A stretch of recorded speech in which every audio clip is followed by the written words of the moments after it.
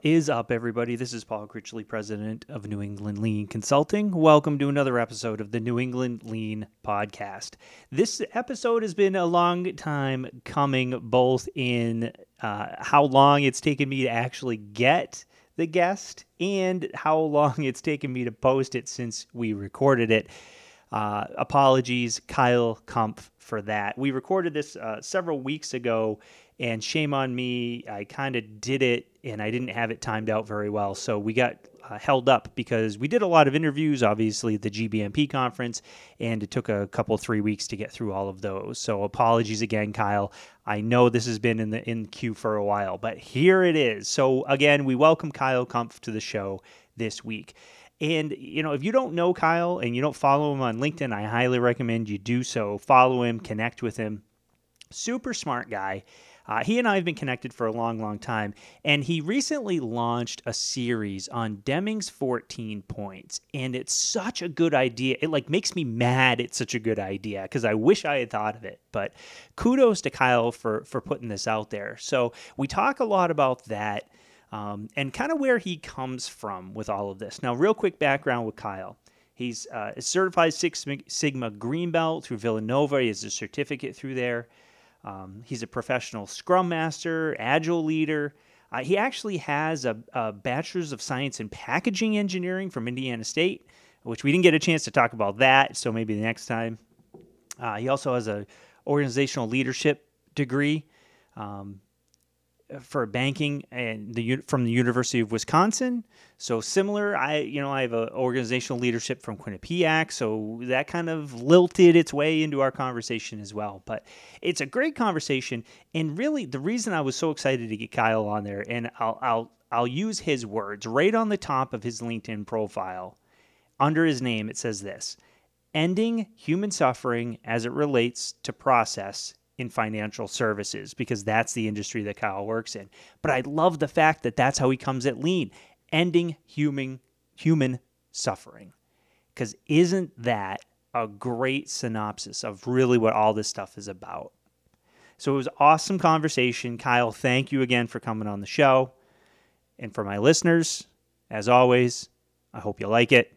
I hope you get something from it. Have a great week, everybody. We'll talk to you soon. All right, welcome to the New England Lean Podcast. As I mentioned in the intro, this week, Kyle Kumpf. Kyle, welcome to the show. Thanks for having me, Paul. I'm excited to be here.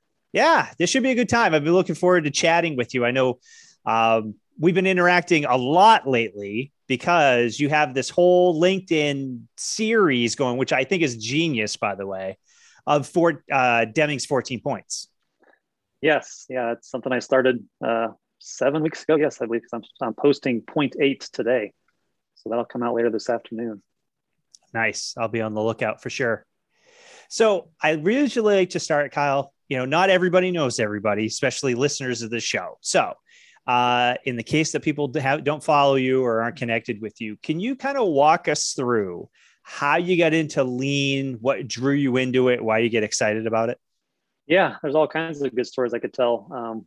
But what I like to say, just even going back further than that, I learned a little bit about it in college. It was in some of the operations classes. I went to school for engineering, but I really didn't get exposed to it until I was actually in the real workforce. And in the course of my first job, there was an engineering manager who kind of took me under his wing, and you could kind of tell that he and I really thought alike. So he started talking about all the stuff that he had done in previous work and things that he was trying to do at this company we worked with. And he gave me the book Lean Thinking. And so I took that and I started reading it and I couldn't put it down. And that kind of started everything from there. Because then I came back, I'd read it, go talk to him. I'm like, oh yeah, let's do this, this, and this. And this will help us solve this problem, that problem. So that's really kind of where it started. But I do recall one moment where I really had that first kind of aha moment about, why do we do something this way? Or why are we doing this kind of measure instead of this kind of measure?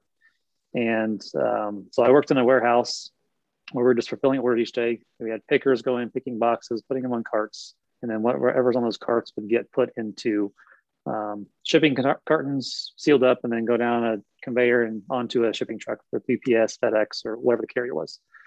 And the one of the higher ups wanted to put this extra quality check right after a carton was packed. And I kind of thought to myself, well, we have 100% inspection right before something gets packed. So what I'm kind of thinking, what value is this extra checkpoint going to add? So I did it. I set it up, and I'd periodically walk over there, grab a carton off the line, and open it up, look at the packing slip, verify, yep, that's what's supposed to be in there, or no, it's not. And I keep a little log of it. And as you can imagine, I didn't find anything. But then one time I did. I found one error. So a carton had been packed incorrectly. And so he's like, okay, great. Well, let's start checking more and more. And I'm like, something doesn't quite seem right about this. So I still continue my periodic checks. But then I started to go back through and follow the path of these items throughout the warehouse. And I went back and I watched the packers of the line who are pulling items off the carts and things in the boxes. And I'm looking there, and they're doing what they're supposed to do. They're following standard. But I continued to watch. Well, then I caught one time a cart was pulled up, and the packer picked up this box that was on top of it, which the top of the cart was not a standard location to put items. And so then she picked that up and packed that box up. And so I asked her, why is that item sitting on top? And she goes, well, that's what a picker will do if the item doesn't fit in one of the cubes in the cart. So all the items are measured when they come in, and those dimensions are put into a database, and then that helps select cartons that thing will fit into. And she goes, sometimes they don't fit, so they put them, and if something fits in the cart cube, then it'll fit in the box. She goes, sometimes they don't fit, so they'll stack them on top. I go, that's interesting. So then I went back to where items are received. And long story short, it came down to that item that she was picking up the top of the cart had been measured incorrectly. Or at least there had been an error in the data entry. Because I went back and looked at the logs and found, when they wrote down the dimensions, a 5 looked like a 3. Something like that had happened. And then the wrong number got punched into the system, threw everything off.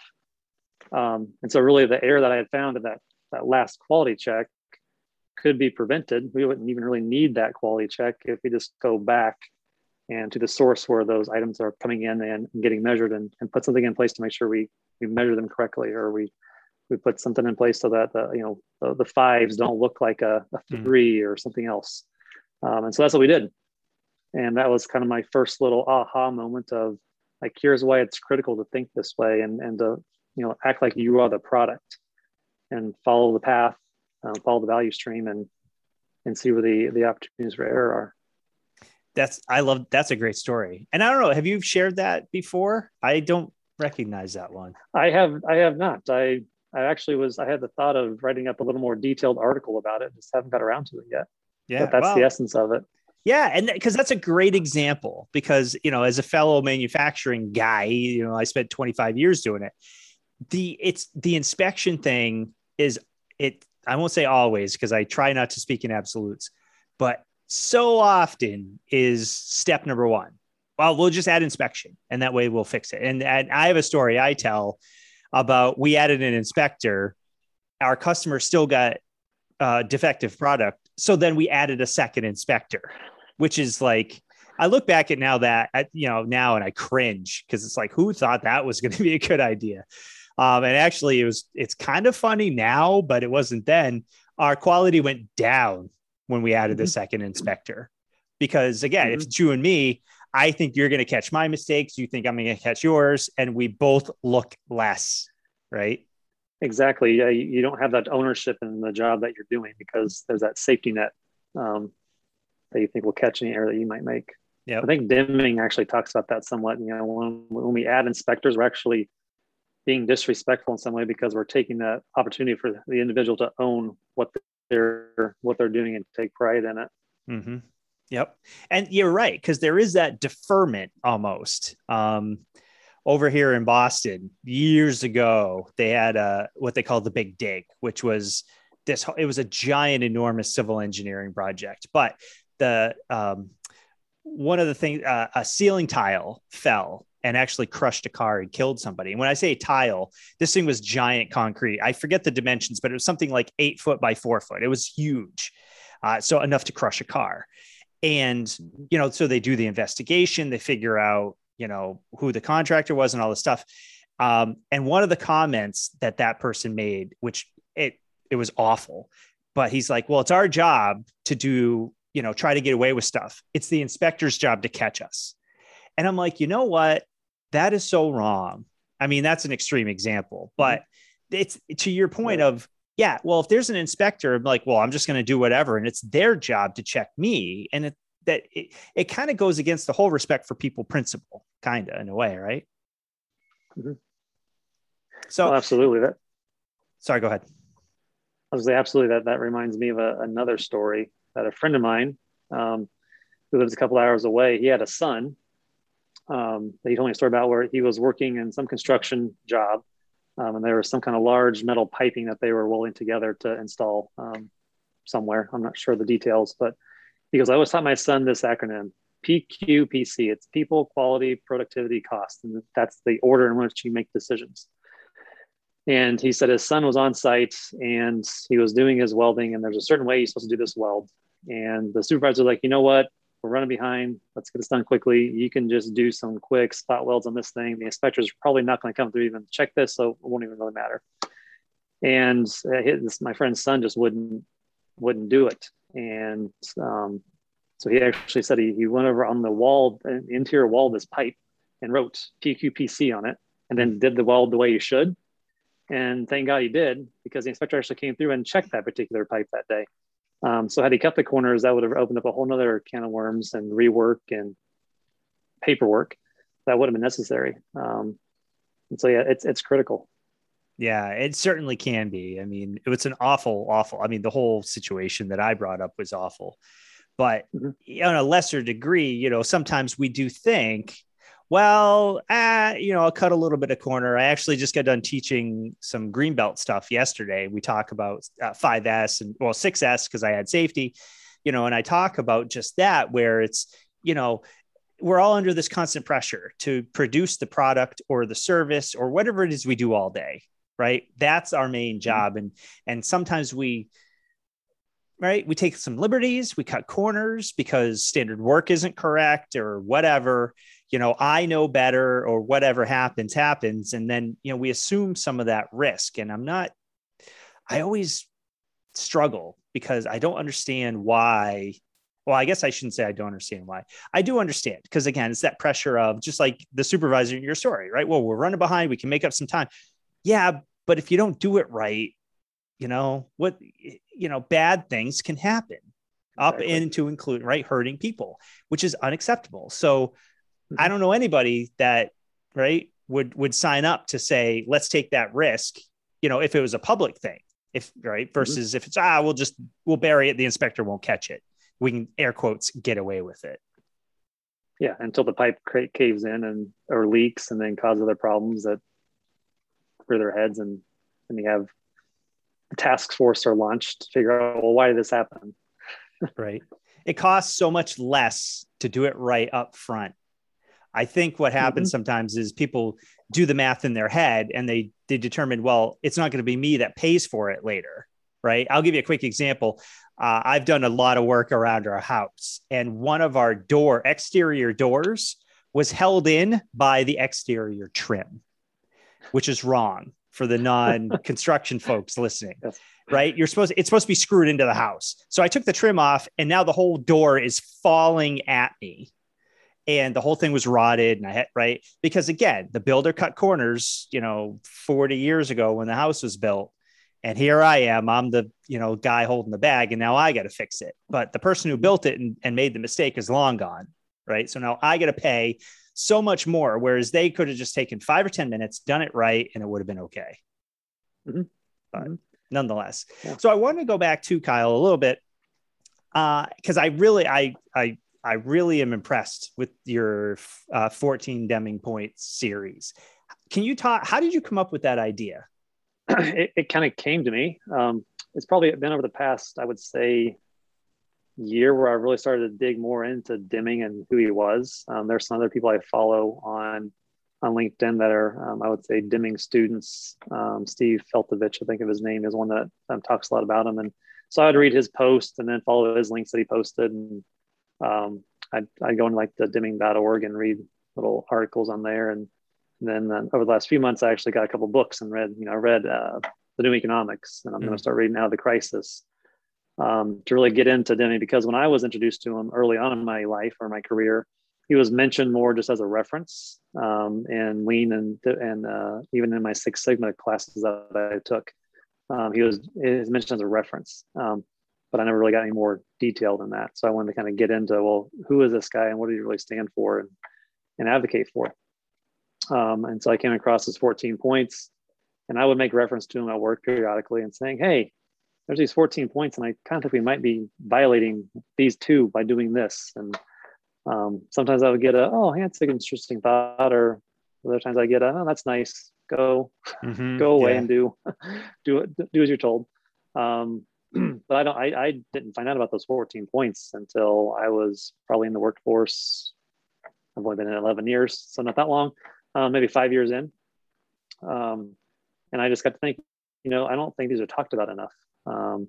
Other people do talk about them in a way.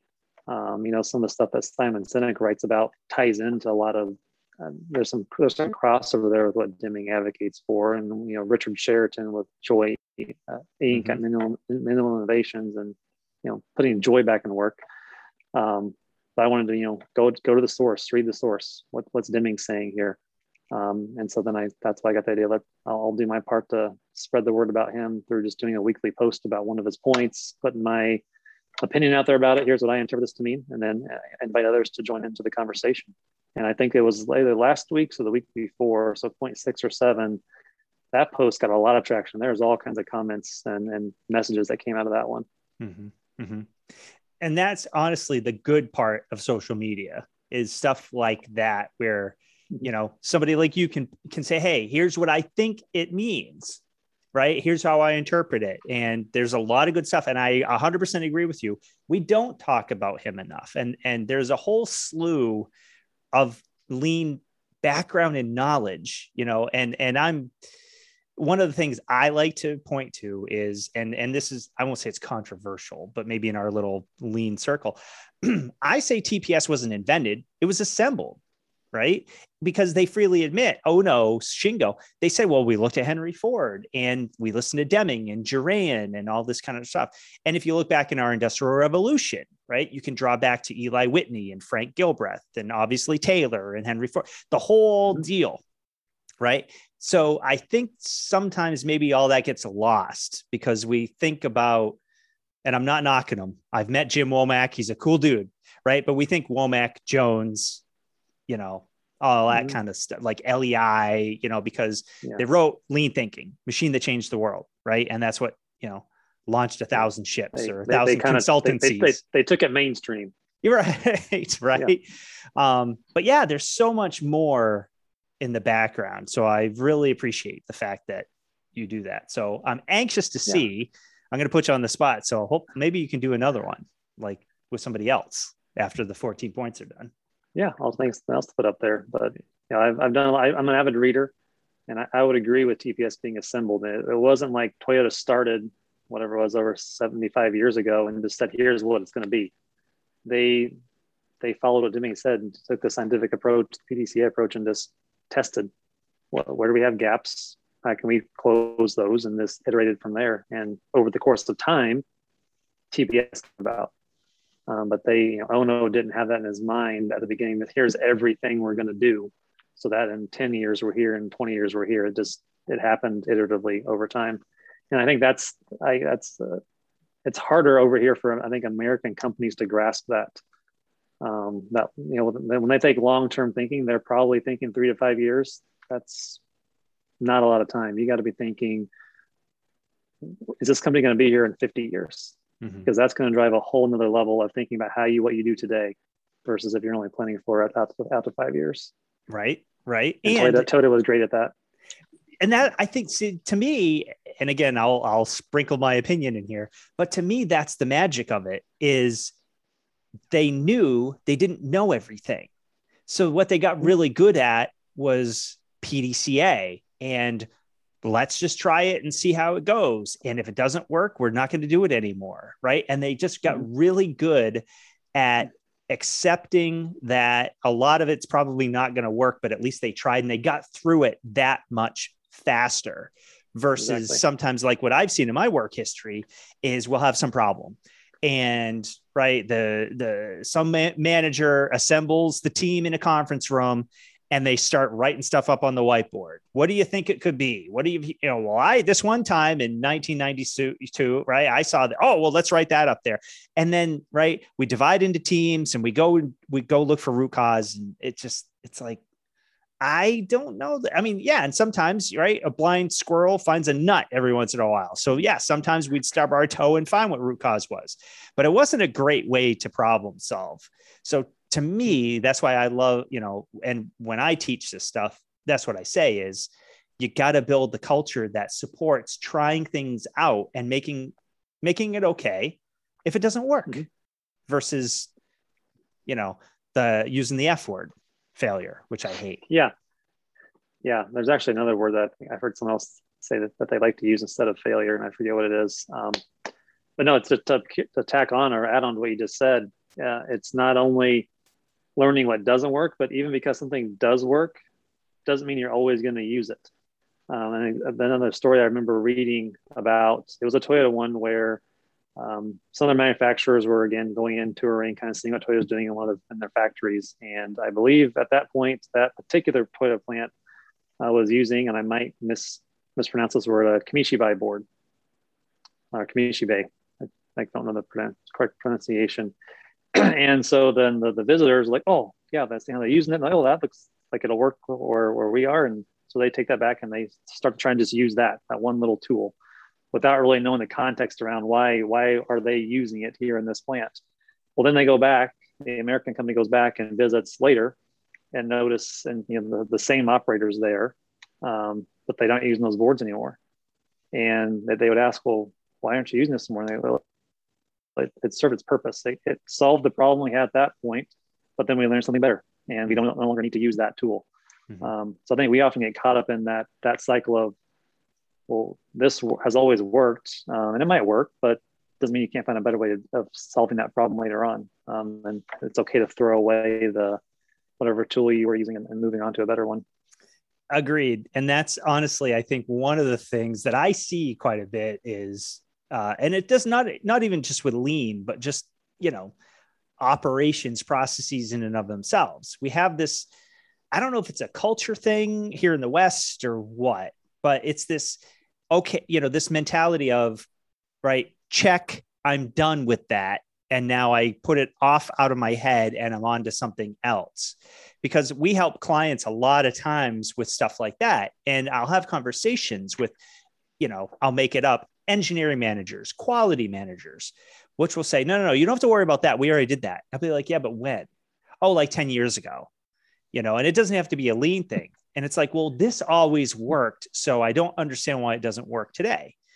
And that's where, again, I have the same conversation that, to your point, it did work 10 years ago. Your business was less than half the size it is today, right? So the analogy I use is shoveling dirt. If I've got 2 shovelfuls of dirt, I'm going to go grab my shovel and move the dirt. However far apart I got to go. If I have 100, I'm going to take some extra time to get the wheelbarrow out and then maybe use that. But you got to kind of gauge it based on that. And again, that's where I think the genius of TPS is they're not beholden to any one thing. And that's why it gets my knickers in a twist when I see online that people are like, well, you're not doing it right, fake lean and this, that, and the other thing. And it's like, hang on a second. Like, I don't think there is one right way to do all this stuff. Right. I don't know. Do you agree? I would agree. It's, I was taught traditionally, like most people have been taught, tools first, and then here's kind of where you use the tools. And what I've come to realize now is it leans more about thinking. How do you think? How do you view your business context that you're in?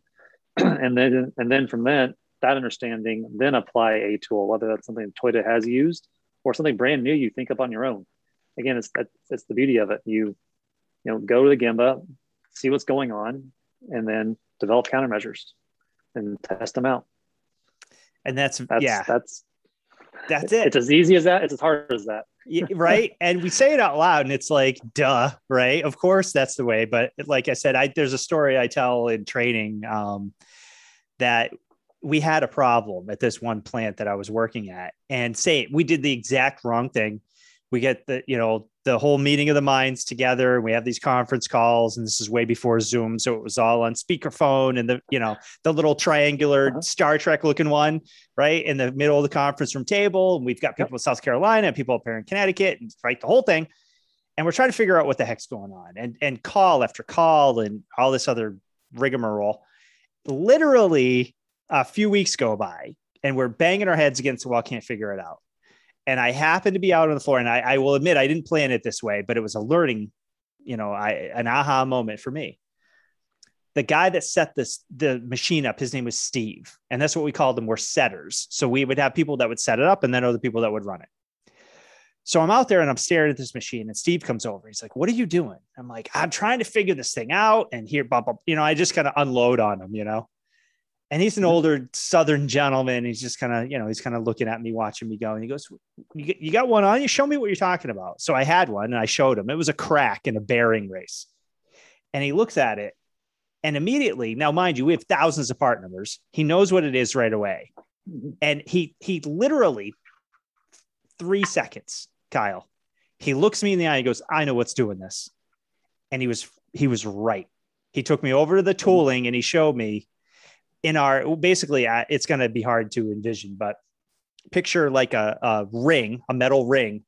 And instead of having 2 cutouts in the middle, it had 4. So it almost looked like a 4-leaf clover.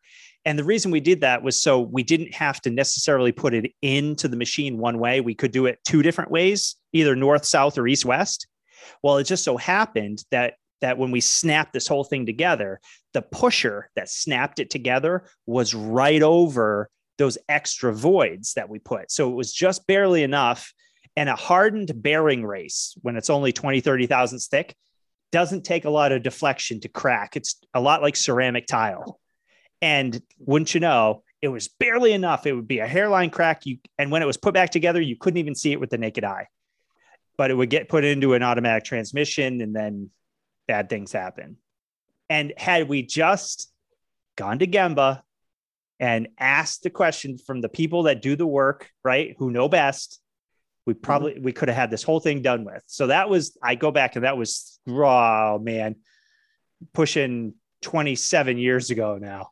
And I can still remember that when he looked at me, that look on his face, he's like, "I know what this is." And I'm thinking, how could you possibly, we've all these smart people, but he knew it. Yeah, no, that's a great example. There's another one. I was part of a warehouse management system project to replace a warehouse management system. And this new one that we were looking at, that we were in the process of implementing, we were going through and getting down to the details. And one of the ideas that came up is, for some of these products, you essentially drive around with a fork truck, you have an RF scanner, you scan barcodes, and then that tells you, yep, this is the right product. You scan the shipping label, stick it on, throw it on your pallet, and pick your list. Well, they were proposing, in order to do it the way we were, and to get to work right in their system, they're going to add 1 extra scan, which it takes literally a second. And so that's what they said. And that's, oh, okay, 1 second. That's not that big of a deal. And then I thought and raised my hand, like, hold on a second. Today, that's, we're doing this millions of times over the year, and it's only going to get more and more as the company grows, as time goes on. So here's what millions of seconds turns out to be in a time where we're already trying to take time out of the process. So just 1 extra second for each person, each scan, it's going to add up. So we've got to think about this differently. But the only reason I even thought about that is because I had been a picker before. So I knew that job. I knew what the impact that this change would have. Everyone else in the room, they didn't have that context. Yep. And that's the empathy. I guess I'll call it empathy, right? Where it's that understanding of, what are we putting our people through? There's that, I think it's a Deming quote, right? A bad process will beat a good person every time. it's one Yeah. of those things where, and I've seen it over and over, and I think about that quote, and it's like, yeah, what processes do we, we're putting people in positions that have to, and we're giving them metrics. So, and whether you use a meatball chart, when I say meatball chart, I mean like red, yellow, green, right? And if it's all green, the general consensus belief is that everything's fine. And I always challenge that. And I say, well, what does it take to make it so it is green? Are you people killing themselves? Are they lying to you? Because they know if it's yellow or red, they're going to get, we're here for management and we're here to help. Right. So are they scooting stuff over to the side and not reporting, and again, I don't blame them for that, because that's the culture, that's the process that they were given. And then, oh, by the way, go as fast as you can, because we got to make shipments this week, month, quarter, or whatever. Right. Yeah, exactly. Yeah. It's, I think I just commented on someone's post today. It's, teams say, yes, we achieved our target. And then, a good leader would ask, well, how did you achieve it? So even if, it is green, what was the process you used to achieve it? And if it's taking long nights and missed sporting events and anniversaries and dinners, well, that's a problem. We need to think about how our people are spending their time at work, because, it directly affects the quality of their time outside of work. Absolutely. And that's a big thing. I mean, a lot of times I'll start our workshops off with understanding what is work. I call it what is work. And I lay it out and I use the numbers. And at the end, I basically prove to them that they spend so little time at home Monday through Friday and so much time at work away, if you take out sleeping. It is a little depressing, but I set it up that way. But it's all the more important, right, to explain that so people understand it. So then they can be like, oh, okay, now I understand why it's so important that we present our processes and have people, right, put them in positions where they can be successful, as well as maybe, I don't know, have some fun at work. Like, why is that so bad? Yeah. Right. So what are you up to now? I know I kind of jumped right in on you, but what are you up to now? Like, what are you into? A lot of stuff. My world now, I'm in financial services and I work in a project management office. But my responsibility isn't around managing projects so much. It's around teaching others the process of managing a project and how to manage a project, and then defining what is our process for from start to finish of a project, not even from just launching it, but ideation. How do we even go through and formulate an idea to do something? So that's why you'll read in my LinkedIn tagline is ending human suffering as it relates to process and financial services.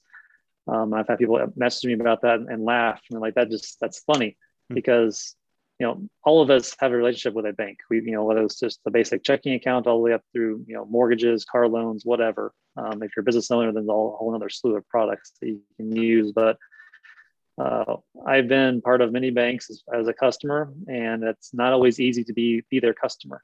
Opening a checking account nowadays is a lot easier than it used to be. So now as we're launching these projects and these big initiatives to enhance and change our customer experience, it takes more than signing a contract and paying a vendor money for their technology. We need to understand what is our process that we use to serve our customer and deliver our products and services, and then what technology can we go by to help better enable us to do that. Because if we don't understand what we want to do and how we want to serve our customers, if we go by that technology, then we're going to be forced into how they think we should do it. And that's not aligned with what our customers expect. And it's just kind of like cutting corners. You're going to have a lot more rework, a lot more total cost down the line now with unhappy customers. So those are the kinds of things I'm into, working on right now in the financial team and with the organization, and helping to advocate for things like that. Nice. So can you hum a few bars? And again, I know you can't reveal everything because you're currently doing it, but can you talk a little bit about how do you get that information from customers? Is it customer feedback, MFA? Like, what is it? And then how do you set up those projects internally to make sure that people just aren't going and saying, oh yeah, if we get this new whiz bang software, everything will be better? How do you do that part? Yeah, so I think it's pretty common. Most companies will do customer surveys in various ways to get. There's various ways to get customer feedback. I find surveys to be moody, but they're kind of the best thing we have most often to try and get something. If you catch if you catch me on a bad day, I'm going to give you a different rating than what I would if I was, happy. Even if I was unhappy to do with you or your service. Right. But we do collect surveys like that way. And then we've got various members of leadership who know, okay, here's our strategy. Here's what we're hearing from our customers. Because I do know our leadership team will actually go out and visit customers. They don't all just sit behind their desk, at home now. They'll talk to customers. So they're getting that feedback sometimes firsthand. And not only one customer, but they can intuitively know that they're probably not the only one thinking this. And then they can go ask questions to other customers and start to see trends. And this is a theme. So then that comes back in. And so one of the things that we do through the PMO is help make sure that any new idea for a project that comes through, we can directly tie it to a strategy and say, how does this fit? And is this truly taking a chunk of this strategy and moving the ball forward? Or is this just more like a shiny object that just because the competitor on the street is doing it, we think we should do it? That's not a good reason to launch a project, especially one that's going to take several months, have 2 commas in the price tag and, right. and all that. And just take all that time just to deliver something that really doesn't align with what we want to do. So that's kind of a general example of one of the things that the PMO tries to help the organization do. It's harder than it sounds because obviously people are used to working in different ways and just kind of getting what they want. It like I said before, it takes more than just signing a contract and paying a vendor money. There's a lot more to actually deploy a solution, which then that's the easy part. The hard part after that is the adoption. Okay, we have a new product or we have a new way of delivering a product. Now our internal customers, our employees need to know how to operate that new process. Our sales team need to know how to help their customers through this new application to submit a loan request, for example. And that's even a bigger mountain to climb, and to get enough customers on board with that new way of interacting with us and getting our products and services. Gotcha. Can you, never a dull moment. Yeah, I was going to say, right. It sounds easy when you put it that way, but I'm sure the inner workings, nuts and bolts part is less than that, less than easy. Right. How many, like, for instance, so is that basically how you manage for each project? Is you kind of get that, and it's encouraging to hear that the leadership actually gets up and goes out and that's obviously important per our conversation we had 5 minutes ago, versus just sending out surveys and you get the feedback and you I've worked for those companies that will do that. And then they'll post the results and they're like, oh, we got a 4.5 on this. So I guess we're doing okay. Right. Whereas, maybe if we had this conversation, face to face or face to group or something, you could feel that, you could feel something a little more tangible versus just reading data off a computer screen. So is that how you mostly manage it? Is that what you try to teach people is important? That's important. That's just one piece of it. Going back to earlier about cutting corners, especially when you're dealing with technology projects, that's high level designs. Like, how would this even work? We don't need the blueprint. How do we code everything? But if we're going to use some new technology, like just conceptually, what are some basic high level requirements that would make this work? For example, if it was going to be something around some kind of new online account opening software, which is very common now. But one of the requirements is that customers need to be able to open an account in 10 clicks or less.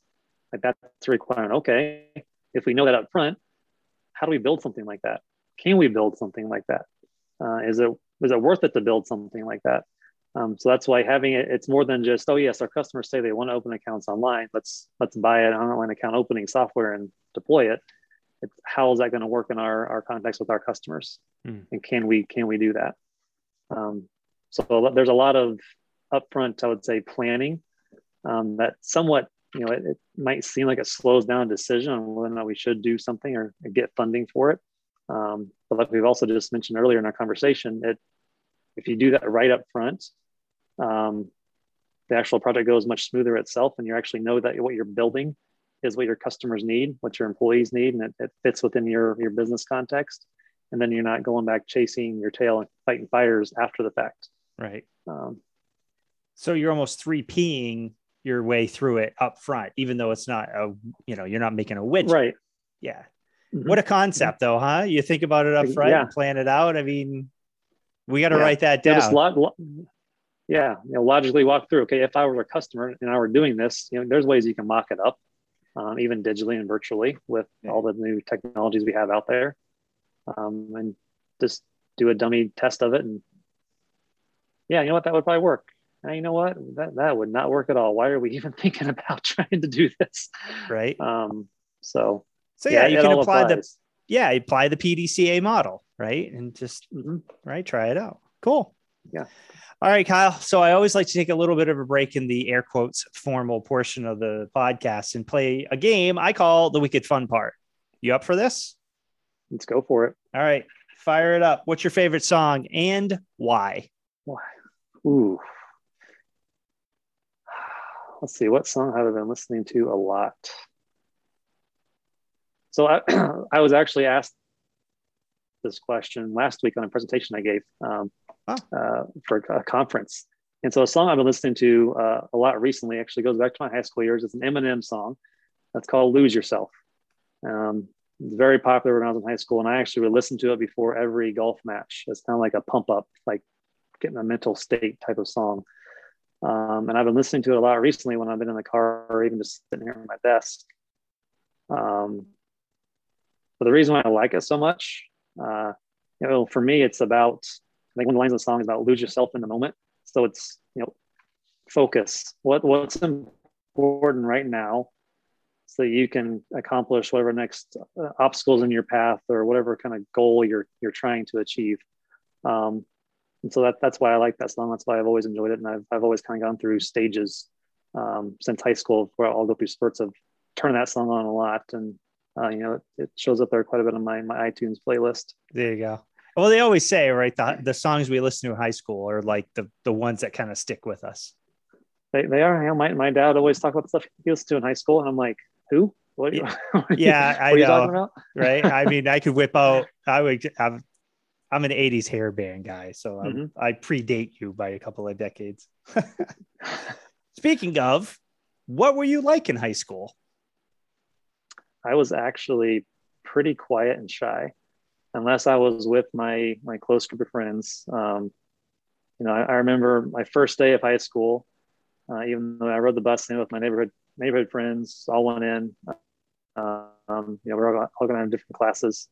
Bigger classes, people I didn't know. Like I was a nervous wreck that first day walking into a big high school. And my high school wasn't even that big. It was, relative to others in the area, we were 1,200 students, and not huge.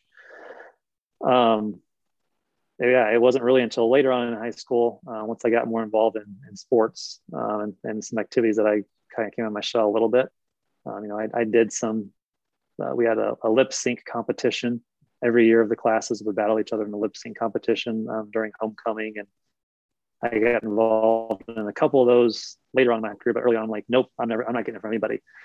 I'd freaked out to give a speech and communications class. So I was a pretty quiet and reserved kid in high school for the most part, unless I was with my close group of friends. Then I'd be a little more outgoing and, maybe do some things that are not so introverted in nature. Yeah. Right. Nice. Let's see. All on the same theme. What'd you want to be when you were little kid? So when I was little, so I grew up in Indiana. So the Hoosier State basketball was huge in Indiana until Peyton Manning came along and turned it into a football state. But I was a big Michael Jordan fan, and I played basketball from the time I was 4 on. And so I always wanted to be a professional basketball player. That's always what I thought I was going to be when I was little. And then I got a little older into middle school and realized not very many people make it to professional basketball. Yeah. So then I picked up golf. Hey, there you go. What position did you play in basketball? Just out of curiosity. Depending on the team we were playing, I played as either a small forward or a power forward. Oh, wow. I was a Yeah, shooting guard. shooting guard. Yeah, yeah. I mean, I could score, but I was a better defensive player. I've had more game-winning steals than game-winning shots. Oh, wow. That's a nice statistic. Yeah. And yeah, now I just do men's league and it is what it is. Now it's like we're just, 5 minutes in, half the guys aren't even running up and down the floor anymore. So what are you going to do? That's why I like golf. You can play it until you die. Exactly. Well, speaking of golf, I can see behind you, you've got some, it looks like a plaque of golf balls. And if I spy with my little eye, a couple of Durama dolls back there. Are those from Katie Anderson? Yes, they are. Those are from Katie. Nice. Now the eyes filled in or half, or what's the deal? One is the red one has an eye filled in. So that one, I'm working on a goal there on that one. That's been in progress now. Several months. It's actually kind of dwindling, but I got to pick that one back up. But yes, I learned about Druma dolls from her and reading through her book, and reached out to her and said, "Hey, mind sending me a few?" And she obliged. So I connected with Katie a few times and enjoy following her stuff. Yeah, she's wicked cool. I've met her. She's been on the show twice now. You can't see it, it's directly behind me, but I have a red one with one eye in it too. It's actually been filled in a little longer than yours, and I got it same. I got to get back on the horse and get going with it. Yeah. Last one. What superpower do you wish you had? Superpower. Well, my favorite superhero is Batman. He doesn't have superpowers. He's just a human being. But I would say if I had any superpower, it would probably be the ability to time travel. Yeah, I think I'm right there. It's either that one or invisibility. We'll see. Yeah, I mean, being an introvert, invisibility would be awesome. Yeah, right. Yeah, but the ability to, I've watched several shows about time travel, just fictional stories. Just the ability to kind of go back and experience some moments in history would be amazing. It would be pretty cool, right? And you play stock market. Mm-hmm. There you go. Right? Plan ahead. There you go. All right, Kyle. So we have a few minutes left. I always like to just kind of throw it over to the guest. Any words of wisdom? Anything you'd like to share that you're passionate about that you think the listeners could get something out of? Yeah, I think I touched on it earlier. Something about we need to be intentional about the way our people spend their time at work, because it directly impacts the quality of their time outside of work. I've come to learn in my short career that work isn't everything, but that it should be fun. There should be joy involved. It should make us better people, so that we can go home and be better spouses and parents and members of society. And so anything that we can do to make our people better versions of themselves is a win. And I think lean, continuous improvement, they play right into that. 100% agree. And then, maybe we can hook up again and maybe we'll write a book or do a podcast series or something. I don't know, but I think that's a valid point. And I know we talk about it a lot in our social circles, but I don't know if we talk about it enough, is that interaction between what happens at work, because there's that old adage, whatever happens at work or home, leave it at the door or whatever. You can't. Sometimes we can, right? And I know a lot of us try, but there are some days, and I'm guilty of this. Like I've had jobs where I'd walk in the door, and the first thing is my wife and my daughters will look at me and get a bead on what kind of day I had. And if it's plain and right, that I didn't have a good day, right, it's just not good at home. Not that I'm yelling and throwing things, that's not me, but they're nervous, right? And then it's like, this isn't good. And actually, to be honest with you, that's why I quit. And that's why I went out on my own, or one of the reasons, because I couldn't manage that. And, maybe it's a little bit on me too, but, to your point, the company I worked for, while a lot of good things, there was a lot of bad stuff too. And that was all stuff that I couldn't control, but it affected me. And I'm not a person that I can just put it in a different bucket in my head, and that's work, and I got to check Yep. it. I know people, like I have a lot of friends who are Mm-hmm. policemen, right? And they have to be able to do that stuff because they deal with some awful, awful things, Yes. right? So they can do that. I'm not one of those people. So to your point, I think we owe Mm-hmm. it to our folks, right? As a job that earns money, that pays for all the other stuff we have in life. I think part of our jobs is to do that, is to make our jobs, everybody's job, more enjoyable so we can all be better people throughout the whole rest of our lives. I mean, think Yeah. about how nice life would be if that were the case. Yeah. And I think it's even more important now that we've learned that people can work virtually, remotely. So now my home office it's at home. I work at a home, so I don't have a separate office to go to and to come home from. So now it's how do I make sure when I leave this desk at the end of the day that I go back upstairs and I'm, some days you have bad days. It's going to happen, but it shouldn't be that way all the time consistently. Right. Right. That's a flag, right? That says something's Mm-hmm. wrong. Yeah. Right. Nice.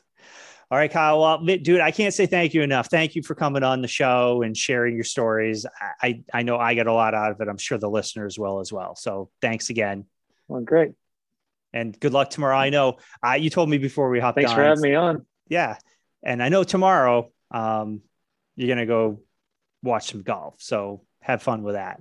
Hopefully go watch some of the best players in the world practice tomorrow and maybe walk away with some autographs. There you go. Get some tips. Get some tips. Yeah, I can get plenty of those. Yeah. Write them down and send them to me because I need them too. Yeah, there's a lot of amateur golfers that could use some help. But no, great being on the show. Enjoyed our talk. We'll be talking on LinkedIn thread, and the listeners want to get in touch. LinkedIn's a great way to get in touch with me. And I've started the hashtag. It's hashtag suffer less, improve more. All my posts have that in there. So if you follow the hashtag, you'll see all my posts. Great. Thank you. I was going to ask how folks can get in touch with you, but so yeah, and I'll link to your LinkedIn profile and everything. I'll include that hashtag in there. So people will make it easy. They can just click it. Awesome. Cool. All right, Kyle. Thanks again. Yep, thank you. All right. Take it easy. See ya.